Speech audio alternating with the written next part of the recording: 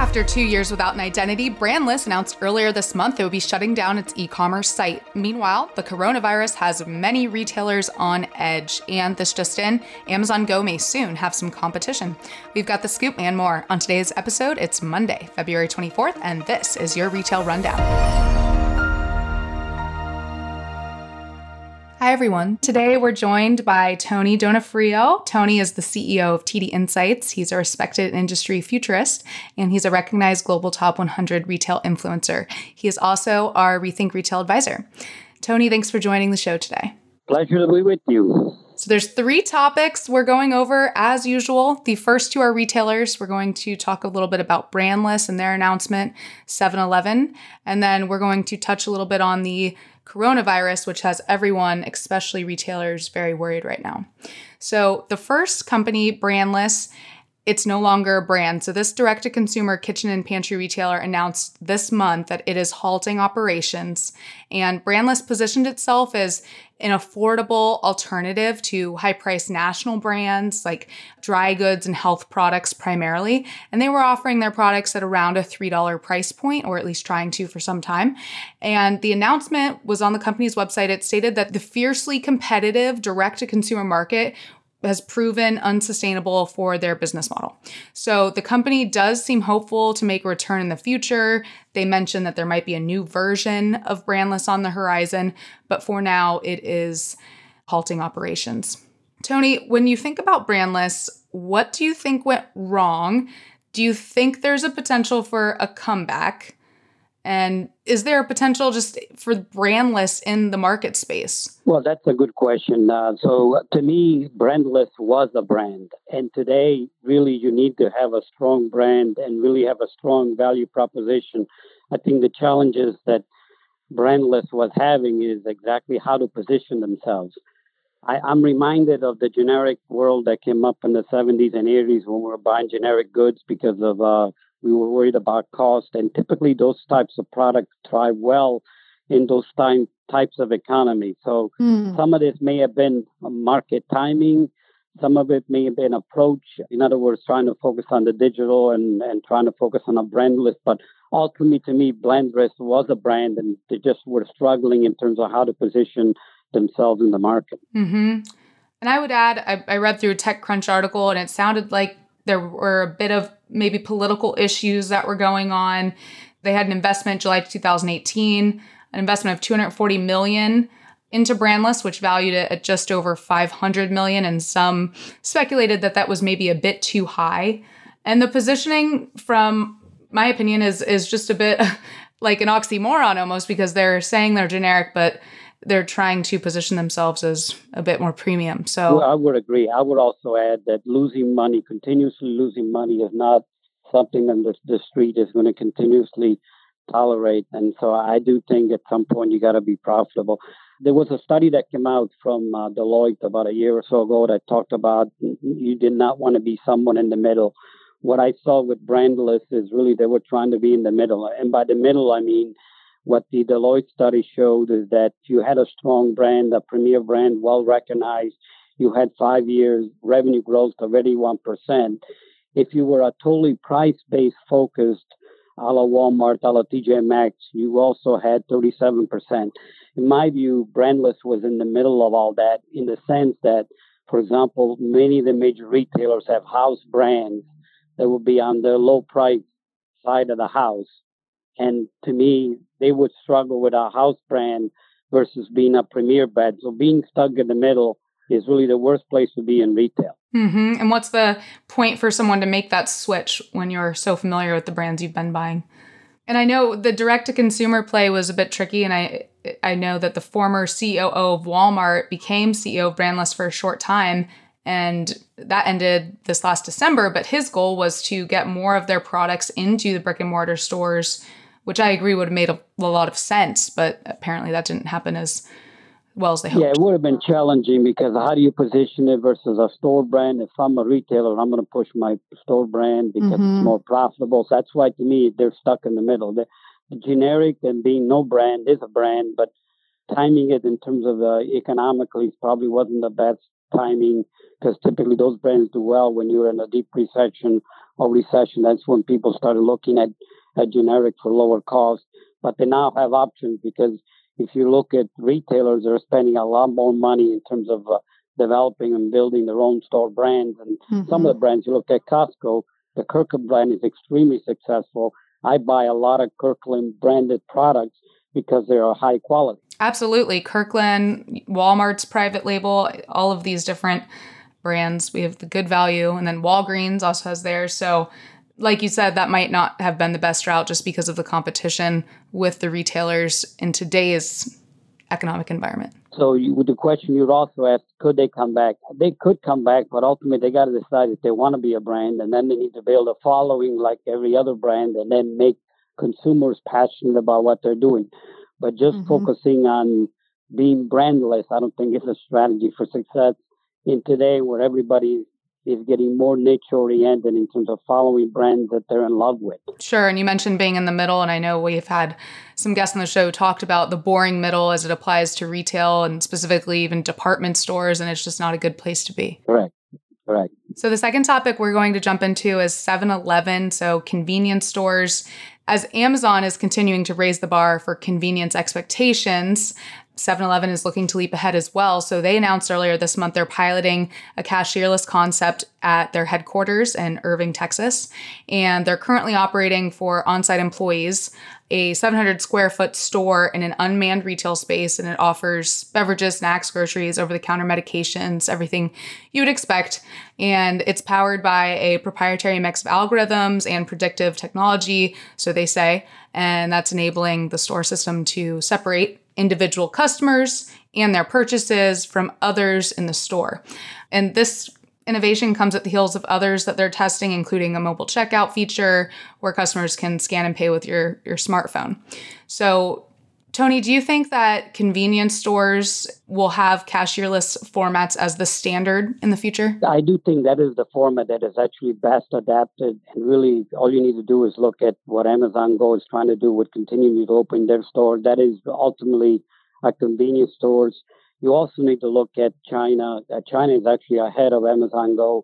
They actually have multi-hundreds of the bingo boxes open, which are mobile convenience stores that have a lot of technology inside that you use your smartphone to get in and do all your shopping and activity. And so I do think that format is ideal for this type of technology and evolution. There will be challenges that will need to be worked through in terms of how do you deal with theft and how do you increase the security. But if you, all you need to do is walk into an Amazon Go and look into the ceiling as to the amount of sensors of cameras and computer vision that's in there, and you see that there's a lot of technology now being applied where it makes it viable. Ultimately, I think it'll be a mix. I do think you'll end up with retailers that will do mobile, allow consumers to shop themselves with a mobile device. Nike, for example, is in that space. You also will have much more intensive self-checkout application in stores. Walmart is a perfect example of that. They're tripling down on the number of self-checkout stations in the stores. And you're going to have the Amazon Go type stores, such as the one that 7-Eleven is looking to open. I think they all have a fit in terms of really driving consumers to much more convenience and being able to check themselves out how they want to check themselves out. All good points. And I do want to ask from your opinion, so 7-Eleven saying that this is a proprietary approach that they're using to track the in-store checkout. Do you think that a lot of other convenience chains might take a different approach and purchase the technology from an outside vendor? So I think that's possible. I actually have heard from other retailers that Amazon Go, for example, is shopping their technologies to other retailers and will actually like to adopt them. I do think all retailers are trying to find that strategic competitive advantage, how to get ahead of everybody else. So if they believe that they have something unique versus someone else and they're first, and though the sector is not developed, they're going to hang on to that type of technology as long as possible. But I do think you're going to have retailers doing their own thing, a la 7-Eleven. You're also going to have retailers that will leverage somebody like an Amazon Go into smaller formats, and that be just another way for consumers to engage with store brands. Mm-hmm. And how big of a threat is theft, because this is technology. 7-Eleven, for the example we're covering, is testing out their tech, and it seems like the items in a convenience store are so small. I mean, think of a Snickers bar. How does that work from the minute someone would potentially try to steal the Snickers bar to the technology notifying the employees? So a lot of that is really based on the amount of computer vision that's applied or sensors are applied. Again, all you need to do is look up into the ceiling and go into an Amazon Go and look up. You'll see there's a tremendous amount of technology. The other way to handle that is store layout, making it sure that there's clear visibility from the computer vision to where the actual product itself as it's moving across. And then there's a lot of background analytics, big data that goes on just to assess what types of transactions. So, for example, if you went into an Amazon Go, you wouldn't get it immediately as you're walking out the door. It would take a few minutes until it's analyzed exactly what you've done, what you bought, what you put back. There are challenges that are still being worked through. For example, I have heard that if you pick up product in one area and put it down in another area, sometimes that's a challenge. So to me, it's an emerging technology. The computers are getting much better at the edge to analyze what's happening. I recently wrote a blog that talked about how the camera is becoming an extremely powerful sensor to analyze what's happening inside of the store. And that, to me, that trend will continue and it will get applied into exactly these types of formats, because I think it's ultimately a balance on how you leverage technology to get you to a competitive advantage. And for 7-Eleven, this is actually a good strategy. And would you say in the short term they're losing money because it's in the future they might save money by having less employees staffed perhaps, but the investment in the cameras and the computer vision and the analytics and the data, it just seems, and the potential theft that could happen until the technology reaches a more mature state? Yeah, ultimately it's a balance. I do think you're going to look at cost and you're going to balance it to cost, but you're also going to look to deploy some of those resources and make them, for example, in a Walmart, make those more readily available inside the store itself. So Walmart is testing a concept called Checkout with Me, where they're roaming with iPads or iPhone type self-checkout devices and helping a consumer check out in the aisle. So there are ways to redeploy some of the associates with the consumer, because ultimately, to me, the best redeployment of associates is to actually create brand ambassadors, and they are technology enabled, and then to have a conversation with a consumer. So I do think there will be some cost cutting, but there will also be some redeployment. That makes a lot of sense. And we see that in some other stores like Sephora. I've talked about before, which I love. So they do it well.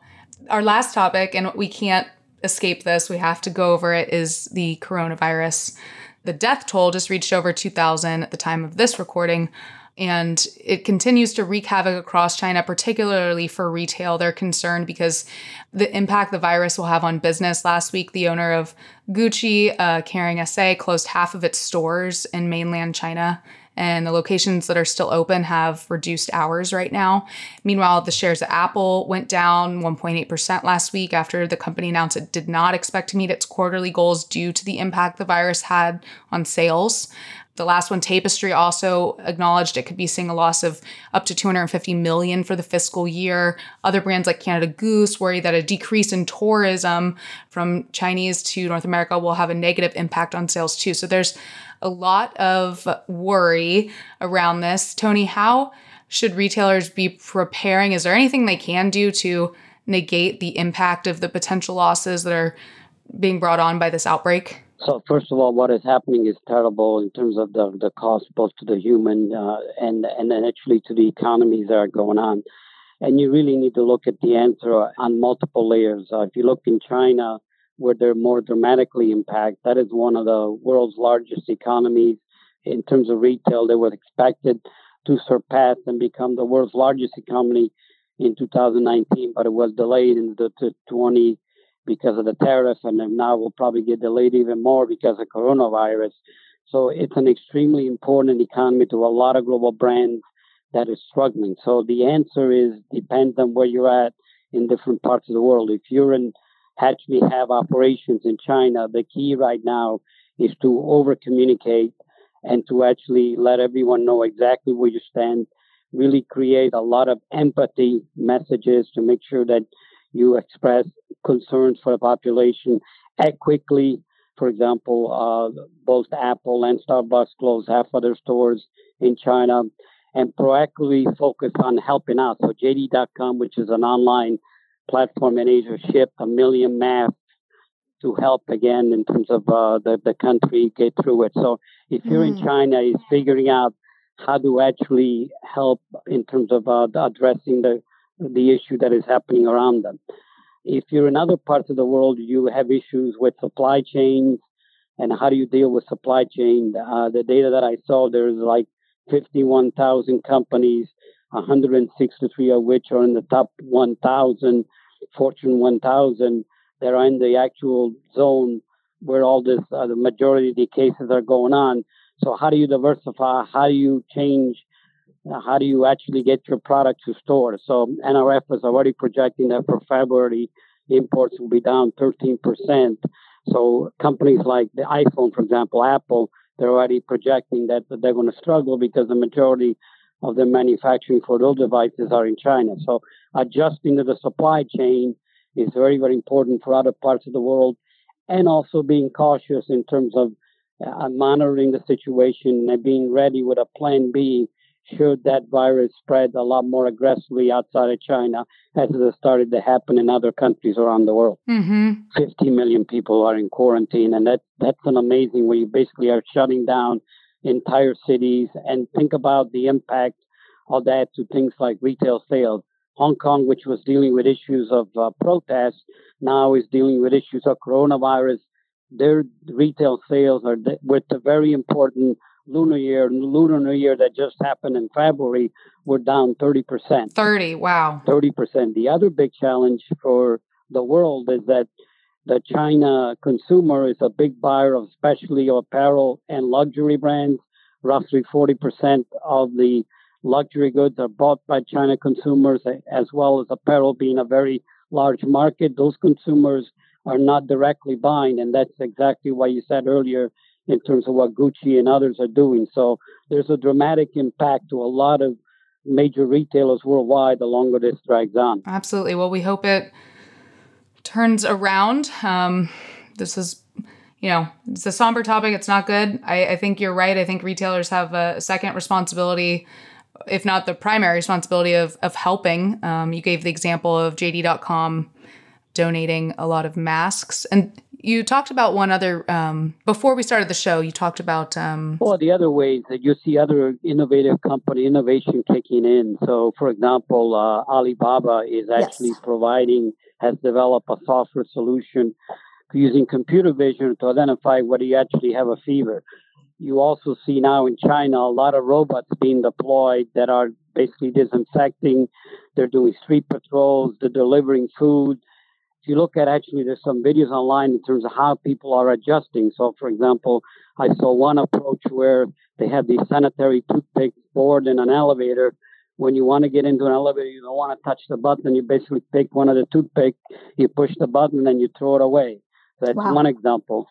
Another example is when you do a home delivery, you don't want to go meet the person delivering because he could be a carrier. So someone was popping the trunk from his window, and the goods were being delivered to the car trunk, and you will go pick it up later. So there's different ways people are adjusting to this issue, and technology companies are actually helping.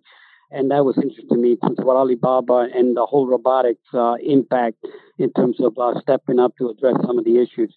Stepping up and innovating to help this is amazing examples that you provided. And you have so much insight as always, Tony. I heard that you'll be presenting soon at multiple conferences. So thanks again for joining the show. One of them is at the 7-Eleven headquarters. Oh, wow. I'm actually looking forward to going to see that store. Excellent. The one in March is at the 7-Eleven headquarters. So I'm actually looking forward to that. Yeah, a bit serendipitous. Cool. Well, that will be exciting. I look forward to hearing your thoughts on it and how it compares to the Amazon Go store. Excellent. Well, as always, a pleasure talking to you. Yes, thanks for joining. Thank you very much. Thank you for listening to the Rethink Retail podcast. That's this week's Retail Rundown. Don't forget to join us next week for another episode. And if you're interested in being a guest on the show, apply at rethink.industries/podcast guest. That's rethink.industries/podcast guest. Follow us on Twitter at rethink_retail and show some love by subscribing, reviewing on iTunes podcast app. Until next time.